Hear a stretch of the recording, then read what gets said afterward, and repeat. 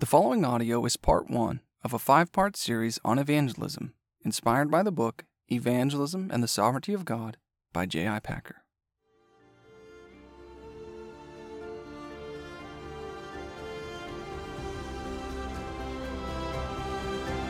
Reformed and Confessional exist to promote Reformed confessionalism, to proclaim the sufficiency of Scripture, and to extol the supremacy of Christ over all things. Evangelism, Day 1. Do not attempt to reconcile friends. By John Fry. In July 2020, beloved theologian J.I. Packer departed this earth and continued living in his eternal home. He left behind a treasure trove of wisdom within his many sermons, seminars, and books. Recently, I read his work Evangelism and the Sovereignty of God. This short book is a great read for those who struggle with how God's sovereignty and salvation coincides with the believer's duty to evangelize, or for those who desire to communicate the gospel to non-believers with thoroughness, clarity, and boldness. Each new lesson from the pen of Packer will be sure to challenge and equip the children of God to invest themselves in the enterprise of evangelism. Lesson 1. Do not attempt to reconcile friends. Regarding divine sovereignty and human responsibility, Packer writes, quote, "We shall not oppose them to each other, nor shall we qualify or modify or water down either of them in terms of the other, for this is not what the Bible does either. What the Bible does is to assert both truths side by side in the strongest, most unambiguous terms as two ultimate facts. This, therefore, is the position we must take in our thinking. Charles Haddon Spurgeon was once asked if he could reconcile these two truths to each other. Quote, "I wouldn't try," he replied. "I never reconcile friends."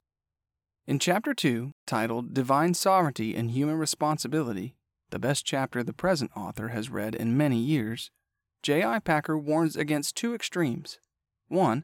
An exclusive concern for human responsibility, or 2. An exclusive concern for divine sovereignty. The tendency to develop an exclusive concern for either one of these biblical truths significantly impacts one's outlook on and execution of evangelism. The believer who emphasizes human responsibility tends to view evangelism as persuasively producing converts instead of simply sharing Christ biblically and trusting God with the results.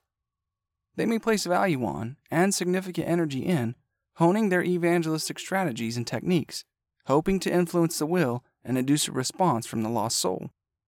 To be sure, there's nothing wrong with preparing to evangelize. However, the content of the message is what changes the will, not the technique of the messenger.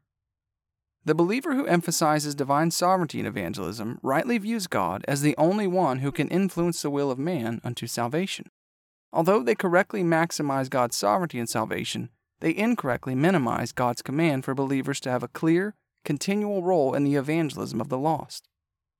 Packer, with a bit of inferred disbelief in his tone, describes this group's reasoning as follows, quote, "Agreed, the world is ungodly, but surely the less we do about it, the more God will be glorified when at length He breaks in to restore the situation.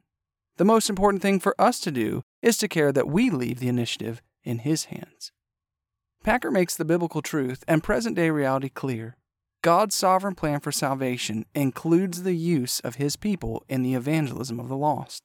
See Romans chapter 10, verse 17. Man is responsible for sharing the gospel fully and faithfully. God will sovereignly reside over the outcome. These two truths are not only friends with each other, but they are formidable allies with every Christian. They give the believer hope and conviction to execute their God-given evangelistic duties while standing in the confidence that God's sovereignty shall determine the outcome of their evangelistic obedience. Hopefully you've seen that God is sovereign in salvation and you have a responsibility to evangelize. The next lesson, titled, When You Evangelize, Share the Whole Gospel, is designed to help you carry out your evangelistic duty faithfully and biblically. Lesson 2 will be helpful for those who are unsure of the content of biblical evangelism and will also provide a sound, practical outline to help the evangelists as they strive to share the whole gospel. Sola Gratia.